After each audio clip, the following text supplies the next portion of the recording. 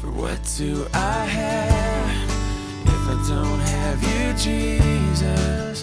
What in this life could mean anymore? You are my rock, you are my glory, you are the lifter of my head. Welcome to the Rock Podcast. Proverbs says, "He who flatters a person is setting a trap for them." And that is exactly what's happening here in 2 Kings chapter 20. The conniving king of Babylon wants to get some inside information from the king Hezekiah, so he can one day conquer the region. He sends a delegation to come and butter him up with gifts and compliments. Unfortunately, his scheme pays off. Now let's join Pastor Ross with a message entitled, "The Foolishness of Flattery." All righty, you ready to start? All right, why don't you make your way to 2 Kings chapter 20. We left a couple paragraphs untalked about, so we're going to go back there and finish up King Hezekiah's life tonight. We'll ask the Lord for his blessing. Now, Heavenly Father, as we consider the life of King Hezekiah once again, we pray, Father, that we would learn from his life valuable lessons about depending on you, being humble, and not being proud. We thank you, Lord, in Jesus' name. Amen. Well, a notorious anarchist was sentenced to be hanged in Russia back in 1825 for his part in an unsuccessful uprising against the Tsar Nicholas I. But as the execution was underway, the trapdoor opened, right? And he went swinging, but the rope broke. And this rebel fell to the ground. He was battered and bruised, but alive. Now, usually an accident like that, even to this day, results in a pardon. But the guy got up and he said in a loud voice, "In Russia, they can't do anything right. They don't even know how to make a strong rope." So the officer went to the Tsar to confirm the pardon, but the officer also told him about the accident and what this guy had said. He said, "We can't even make a proper rope." "Well," said the Tsar, "guess what? Let's prove to him otherwise." So the pardon was denied, and off to the gallows he went one more time with a stronger rope. Now, sometimes, lesson here, sometimes you just need to keep quiet. Amen? I think that's the polite way to say it. Talking too much, not showing self-control can lead to disaster, just like the book of Proverbs says. You know, I like to read a chapter of the Proverbs. I've been doing that since I was a young man. There are 31 chapters of them, so you can pick the day of the month and read that chapter. And one of them, chapter 10 and verse 8, is "A chattering fool comes to ruin." And just where there are many words, there's going to be a problem. Now, sadly, here in chapter 20, good King Hezekiah is a faithful guy, but he has some foolish episodes. And tonight we're going to see yet another one. And this one will bring ruin because he lets his mouth run and his self-control go. And as a result, he puts the nation, not only him and his family, but the nation as well, in harm's way. Okay, verse 12 and 13. I have that for you on the screens as well. "At that time, Merodach Baladan, son of Baladan, king of Babylon, sent Hezekiah letters and a gift because he had heard of Hezekiah's illness. Hezekiah received the messengers and showed them all that was in his storehouses, the silver, the gold, the spices, the fine oil, his armory, and everything found among his treasures. There was nothing in his palace or in all his kingdom that Hezekiah did not show them." Well, let's pause there. Note takers, you can write down number 1, flattery and pride. Now, we begin with this. The king of Babylon wants something from the king of Judah. And sadly, it's more than just wanting to congratulate him that he has recovered from a lethal and terminal illness. But he's going to use flattery to get what he wants, and sadly, he does. So your text says, at that time.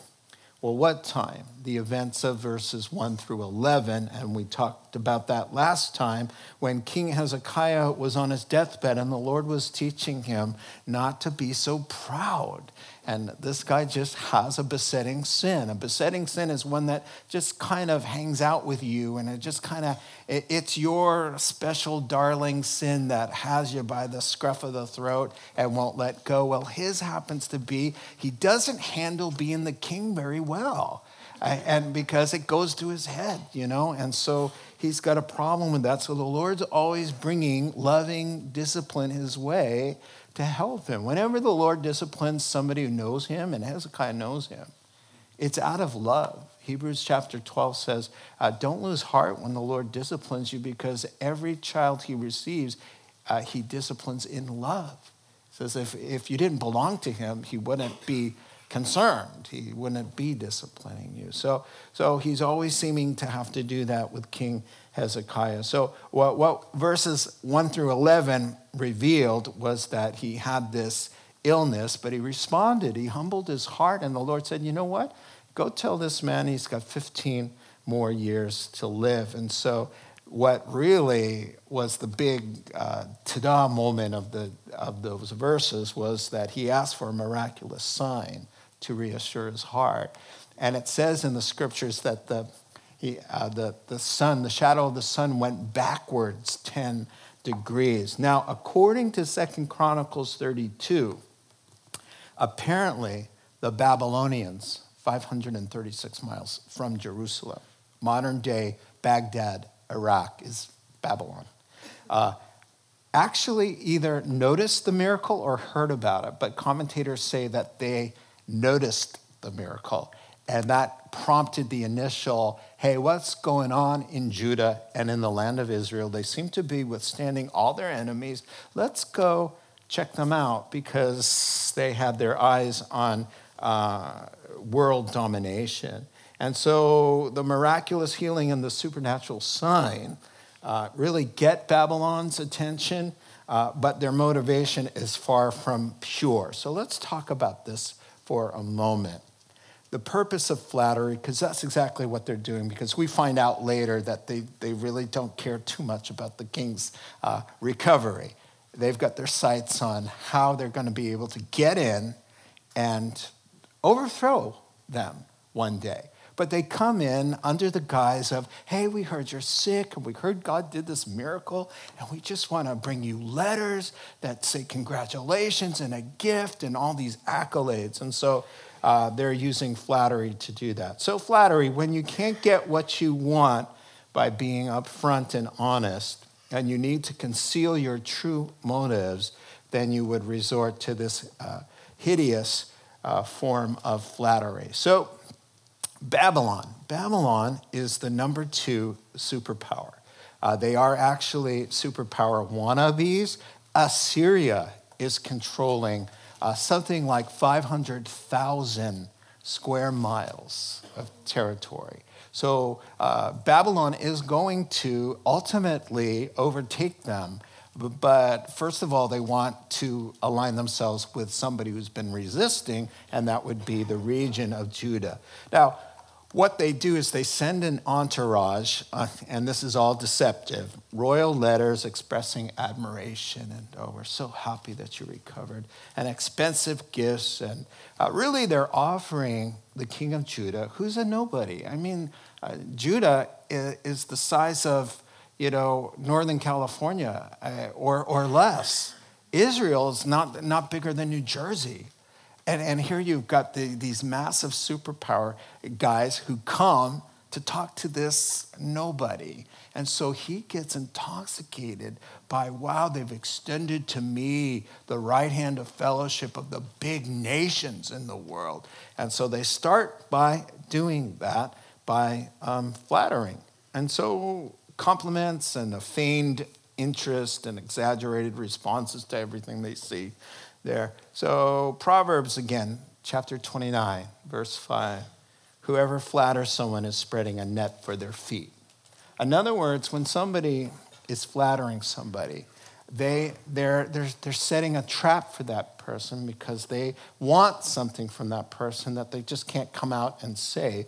And so it's really a trap, even though it comes off as sweet. They want your favor. They want access to something, like in this case, they want your stuff or they want your influence. But here's what the Babylonians want. Number one, as I've been saying, the Babylonians want to have to obligate Judah to align themselves with them against the Assyrians. That's number one. And number two would be, after that, we'll find out what the secret to Judah's strength is, and we'll steamroll right over them. Now, the truism that flattery will get you nowhere only works when the flattery catches on. And in this case, he does not. Now, why? Because he's having a me moment. It sounds like he's having a me year right now, but he does love the Lord. But you know what's encouraging about this guy is that he's a lot like you and I. He's not perfect. He loves the Lord. He's broken. He has some problems. But yeah. So verse 13, Hezekiah falls hook, line, and sinker. They say, "You the man," right? And he goes, "Yeah, I am."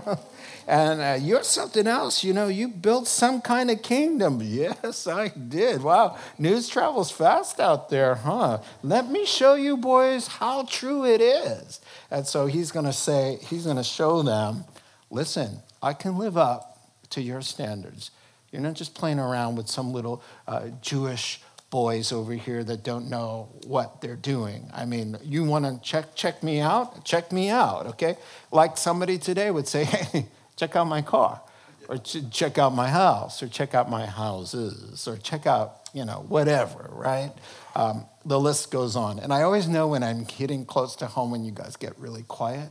And I know you're not talking, but there's a quiet upon a quiet. And I just know, like, okay. So what does he do? He pulls out the bank statements, shows the balances and all the passcodes, and what does he do? He's showing them, here's where we keep the food reserves, here's our treasury, and here's our military equipment and our weapons arsenals, and I can imagine the conversation. The conversations were like, this is where we get our water, and this is how we win our battles. And boy, if somebody did so-and-so, that would really put us in a hurt logger, And they're all looking at each other like, is this guy crazy? Is he for real? Hey, you missed something. Let me pull out this drawer and show you what's in there. Not very, why? Because listen, flattery only works when you're insecure and you just need to hear that like a drug. Oh, wow, look at. So they're feeding his big ego with appropriate oohs and ahs at the right place. And so he's just he can't figure it out. He cannot figure it out. When you're all about you, you can't figure out what's going on right there because you're so about you. You can't see what they're doing.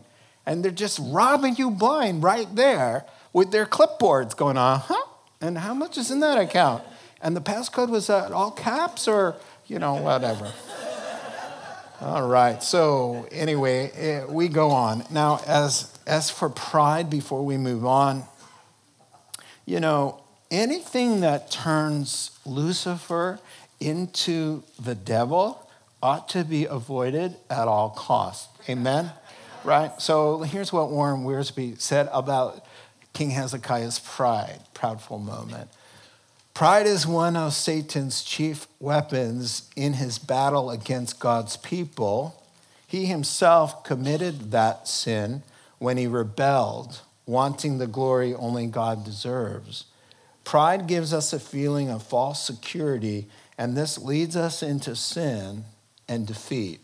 William Barclay said, "Pride is the ground in which all other sins grow, the father of all sins." So let's continue with verses 14 through 18. Then Isaiah the prophet, okay, so the guys leave with all the passcodes. Then Isaiah the prophet went to King Hezekiah, their friends, and asked, what did those guys say and where'd they come from? From a distant land. That's telling right there. Hezekiah replies, they came from Babylon. Okay. The prophet asked, what did they see in your palace? They saw everything in my palace, Hezekiah said. In fact, there's nothing among my treasures that I did not show them. Then Isaiah said to Hezekiah, hear the word of the Lord. The time will surely come when everything in your palace and all that your fathers have stored up until this day will be carried off by them. Nothing will be left, says the Lord. And some of your descendants, your grandkids, your own flesh and blood that will be born to you will be taken away, and they will become servants in the palace of the king of Babylon. So number 2 would be foolishness and the prophet's rebuke.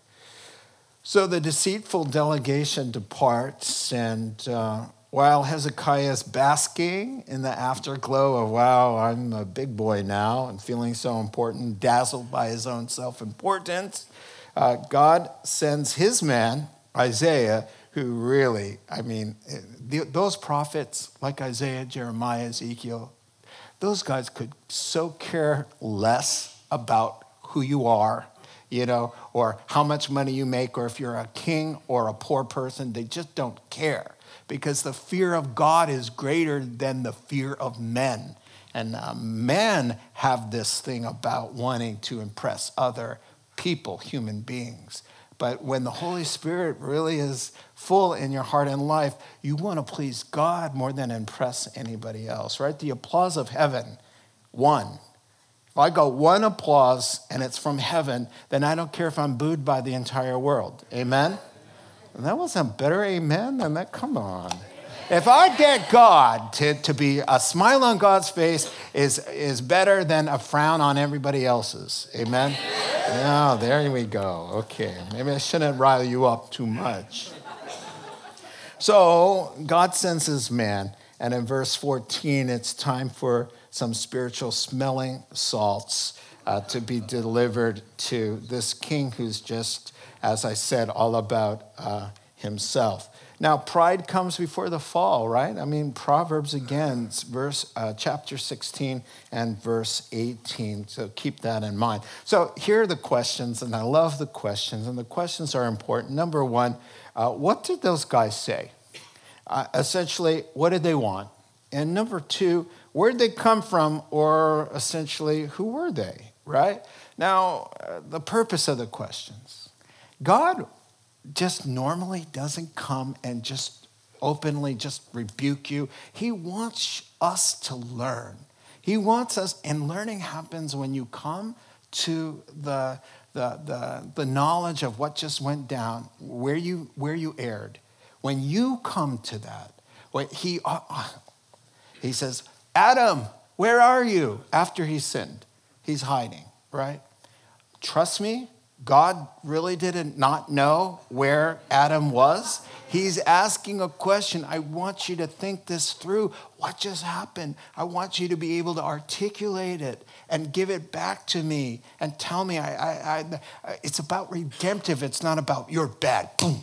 It's about, can we learn from this? So let's ask him, Isaiah, ask him a couple questions. Let's see if he's connected the dots yet, But that hasn't happened yet. And so he says, he's really saying, can you figure this out yourself? Is there an ounce of discernment in that heart of yours? Has conscience or the Holy Spirit made any inroads? And apparently not. So first of all, of question number 1, he ignores it. He ignores question 1. And why does he do that? I think is very telling, and I like to psychoanalyze these guys because it's so easy from my desk, out of the way and not in the situation, and it's a lot easier, you know what I'm saying? So question number 1 is ignored. Now, why? Because if he had to say it out loud, he would know what he did was stupid. And so, in other words, here's the answer. What did they have to say? Well, here's the truth. They were super impressed with me, so overjoyed that I recovered. So they traveled 536 miles over desert wilderness just to let me know how much they care about me. And Isaiah and Ham would look, and there's something about having to say it out loud to somebody who's godly and somebody who's not in the whirlwind of your emotions, right? Where you have to say it. Like, so what was that all about? Well, they came from Babylon to just praise me and to say, wow, you're the man. Does that sound right to you? That's what Isaiah would go, really? Like, are you kidding me? So, So question number 2, where did they come from? You'll notice he's slow on the uptake. A distant land. Yeah, we don't want to say it right out loud because he knows. First of all, listen, we know way more than we ever let on to knowing, especially when we do the wrong thing. We're always like, I didn't know, but you did know. Amen? I'm sorry. I love you. I'm not saying you actually just did that. Anyway, slow on the uptake. So he says, from a distant land, and I know what happened there. He goes, from a distant land, and Isaiah goes, and he goes, from Babylon.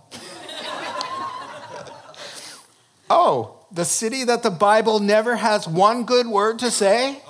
Oh, that Babylon? Oh, okay, which he well knows. So he would have had to answer the question this way if he was going to say, I've learned what just happened, or I see why you're here. I already know why you're here. And can I just repent before I hear the judgment?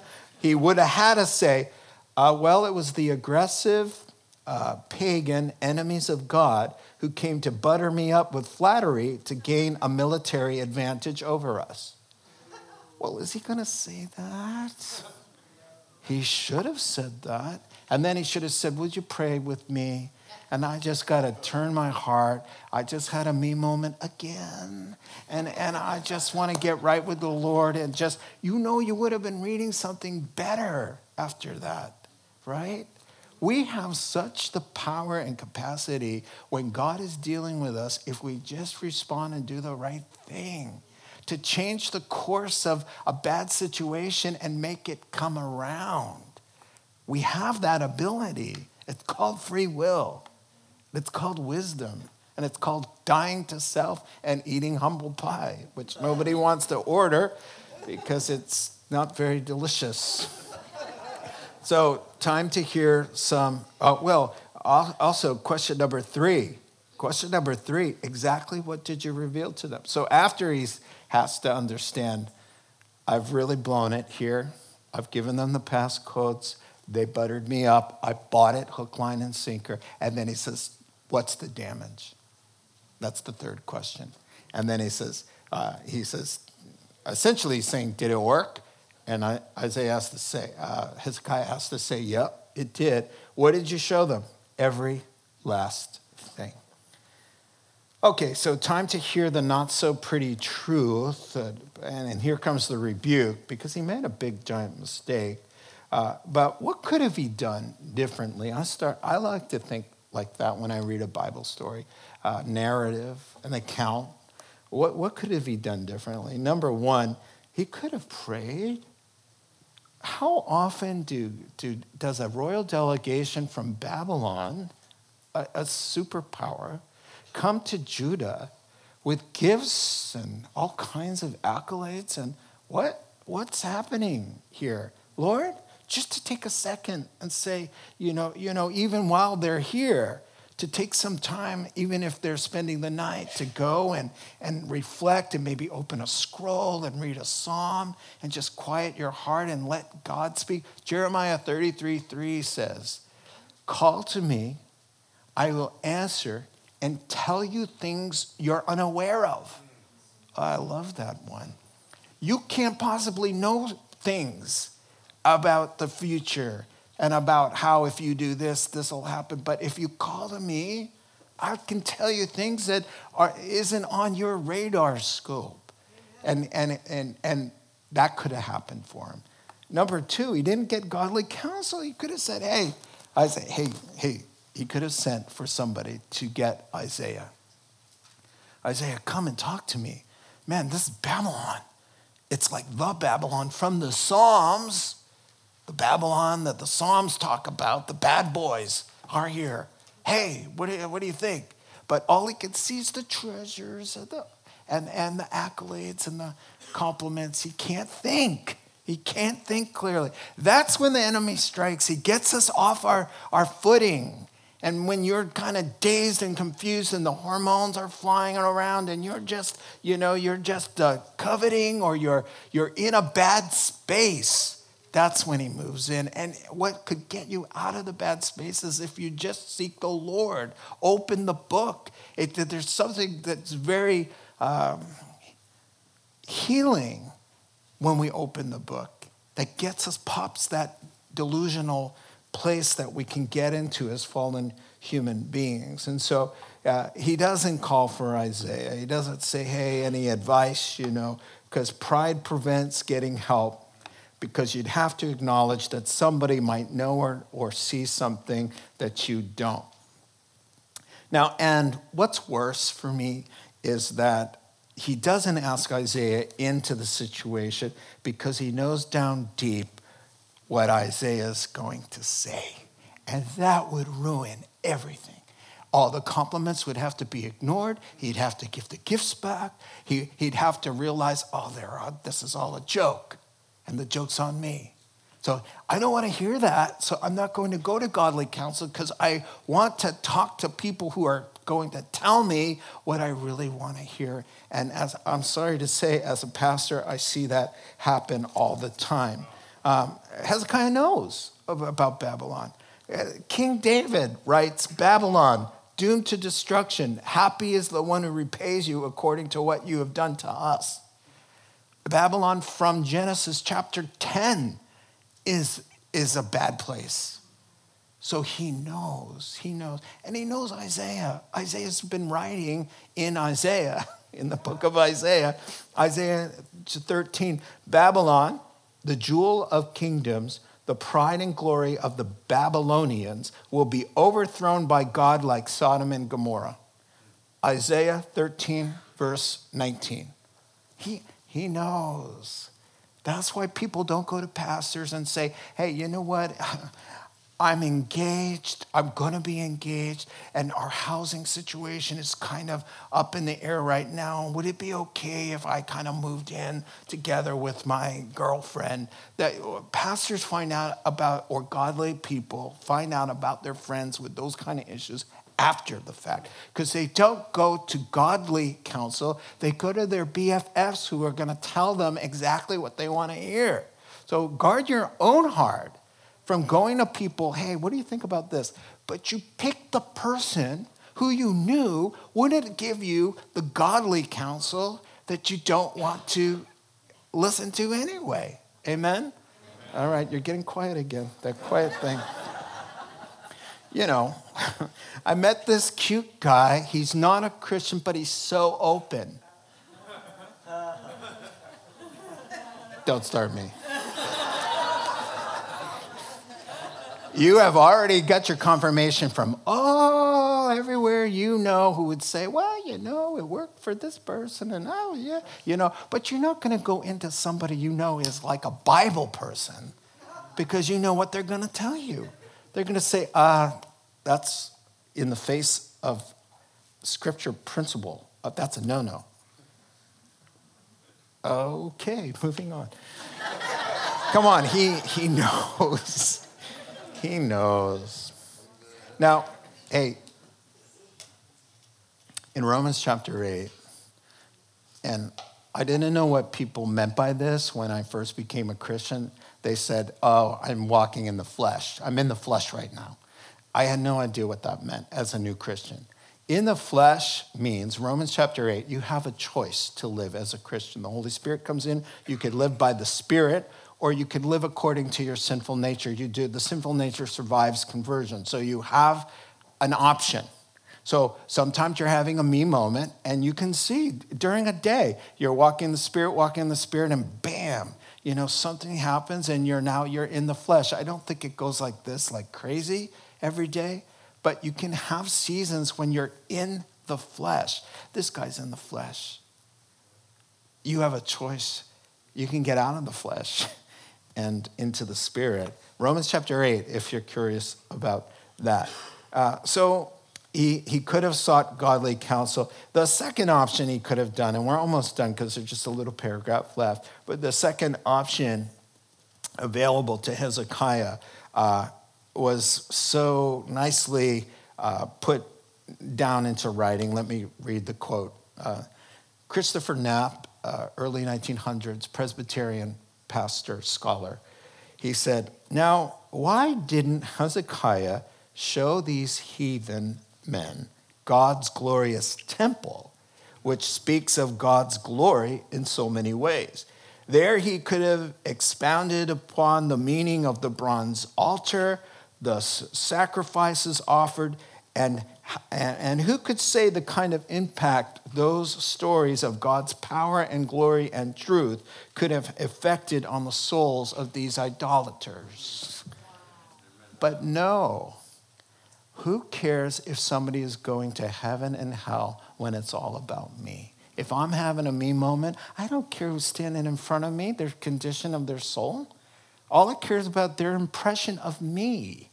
And if that's all I care about, I'll never be useful to God for anything, because all God's doing 24/7 is trying to work with me instead of using me.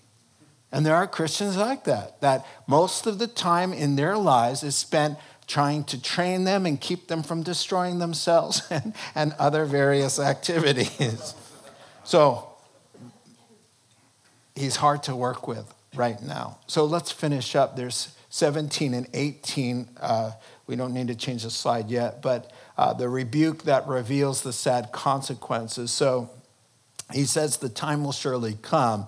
Everything you're so proud of, everything that you think makes you the man, is going to be carried off, and it's going to be for them to enjoy. Stuff is neutral, but when we put more value than we ought in stuff, then instead of it being an asset to us, it becomes a liability.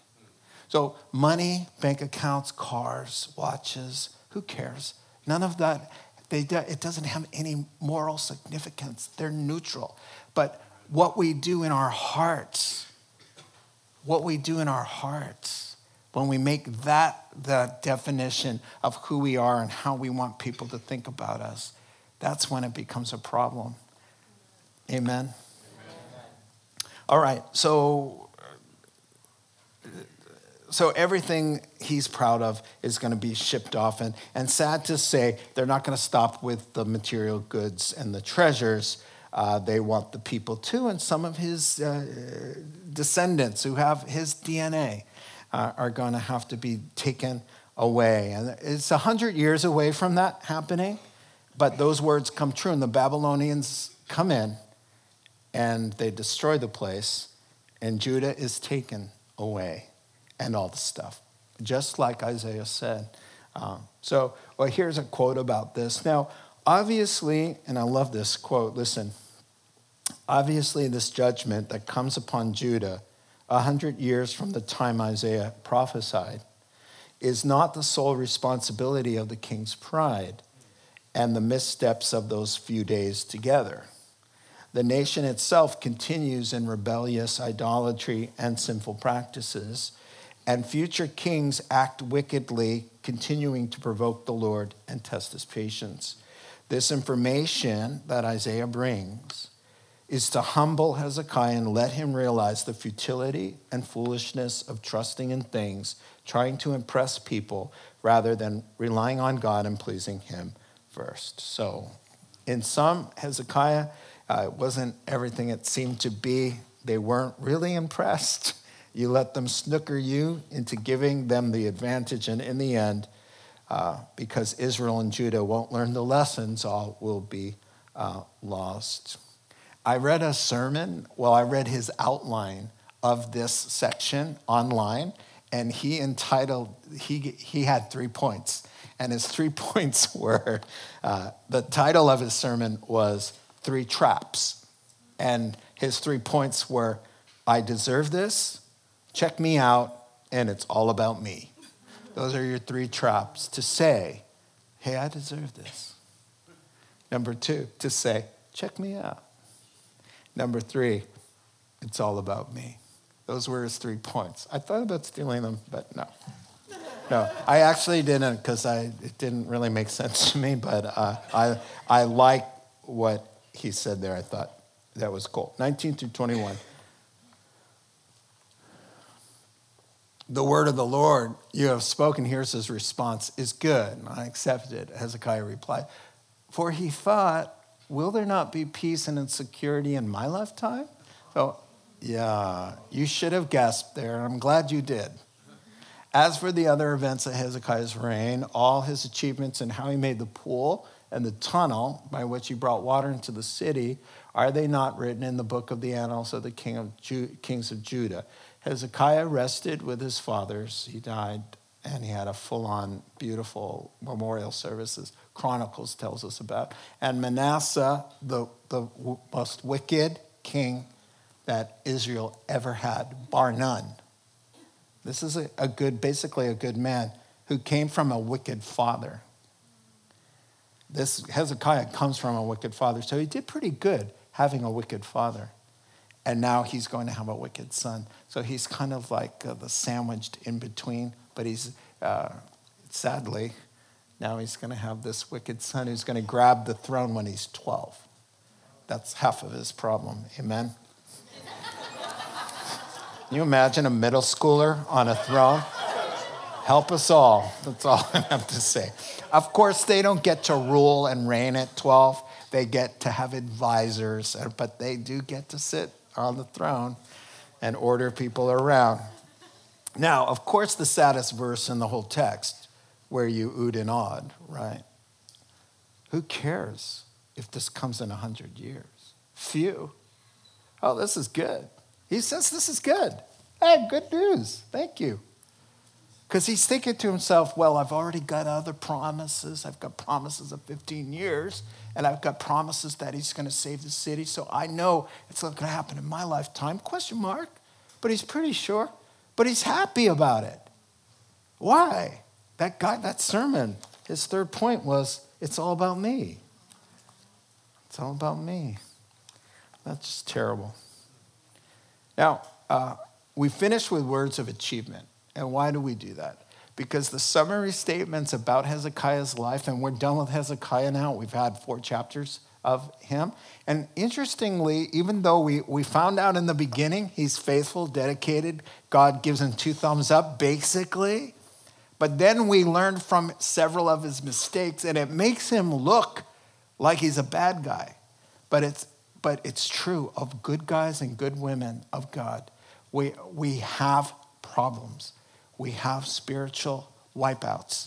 We have me moments and me seasons, and we walk in the flesh for seasons, unfortunately. But it's true. But a righteous person, the Bible says, falls 7 times but gets up. That's a beautiful proverb. I hope I wrote it down somewhere. It's in the Proverbs.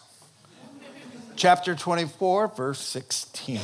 A righteous man falls 7 times, but gets up. And we've talked about the 7 times before. He's not saying a righteous person doesn't fall 8 times, but only 7 times. 7 is the number of complete. It means he's perpetually kind of falling his way toward heaven. I mean, we got 3 steps forward, 2 steps back kind of thing. But we keep getting up and taking the steps forward. That's what makes us different, right? And so I just like that he ends on a positive note. But that's the cool thing. Hezekiah was dedicated. The bent of his life was to the Lord saying, this guy loves me. He's saved by grace. They were always saved by grace through faith. Abraham, Genesis 15, verse 6. Abraham believed God, and it was credited to him as putting him right with God. So even Abraham was saved by faith. So this guy's saved by faith. God says, I know he loves me, but let's learn from some of his problems. I would rather learn through his problems than my own. Amen? So when I'm reading somebody's problems, I'm just really drinking that in because I hate to say it, but better him than me as far as the spank down comes. Amen? Now, I want to show you a picture of Hezekiah's tunnel because it talks about it. Do you know what? Everything the Bible talks about is actually there because the Bible is true. You can walk down there, and we did. I've been down Hezekiah's tunnel twice. And just so you know, because you're the Wednesday night crowd, and you always know stuff before Sunday, right? Well, we're going again next May. We're going to go. So you guys know before everybody else. Don't tell anybody. Everybody's going to know Sunday, I'm pretty sure. Pastor Jim, I'm sorry. I don't know what happened. I had to. So it's really cool. Well, let me show you a map of the tunnel. And Chronicles gives a little bit more information. Listen, folks, this was 800 years before Christ. And you can verify it. It's exactly where it says it's where it is. And you can go through it. It's an amazing journey through there. And if you have claustrophobia, you will not be enjoying yourself because there are some very tight and narrow places where it's just hewn rock. And you walk through there, and Orthodox Jews who consider this quite the holy place, they're in there with their Torahs and their paraphernalia, and they're doing their thing in those tunnels, and you have to go around them. It's just an amazing place. But, you know,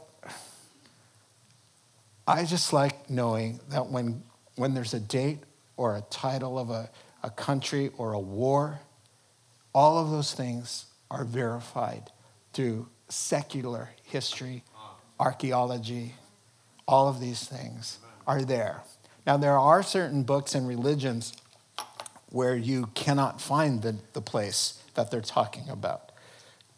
And I won't use anybody's names, but there are initials involved, LDS. But, yeah, right. You can't find any of those places. I ask them all the time, the guys on bikes, where are those places? Oh, well, you know, we can't find them. Why can't you find them? I'll tell you why you can't find them. You can find Hezekiah's tunnel because it's there and the Bible's true. Amen. So here are the 4 lessons, or the 5 lessons, one-liners, takeaways from tonight's sermon for me, and I share them with you. Number 1, flattery is an attempt to trap and deceive, so use discernment. Let humility and wisdom guard your heart. Number 2, don't believe your own press, which means don't think of yourself more highly than you ought, but rather with sober judgment. That's a quote from Romans chapter 12, verse 3. Number 3, remember the 3 traps. I deserve this. Check me out. It's all about me. Number 4, when you love and trust material goods, achievements, and so forth more than God, they cease being assets and they become grave liabilities. We talked about that. Number 5, finally, God still calls Hezekiah a faithful man and doesn't discount his devotion or his achievements because the bent of his life was to love and serve God. We praise God for his patience and grace and long suffering with all of us. Amen. Let's pray together. Heavenly Father, we thank you for this man, Hezekiah.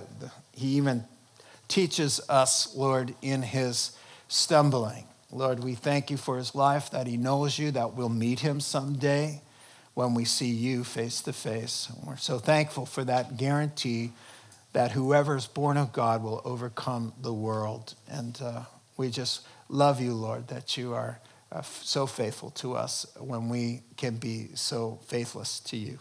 We thank you, Lord, in Jesus' name. Amen. Let's stand together. Closing song. You have been listening to the Rock Podcast. Our regular services are held on Wednesday nights at 7 p.m. and Sunday mornings at 8:30 and 10:30 a.m. in Santa Rosa, California. If you would like to learn more, please visit our website at calvarytherock.org.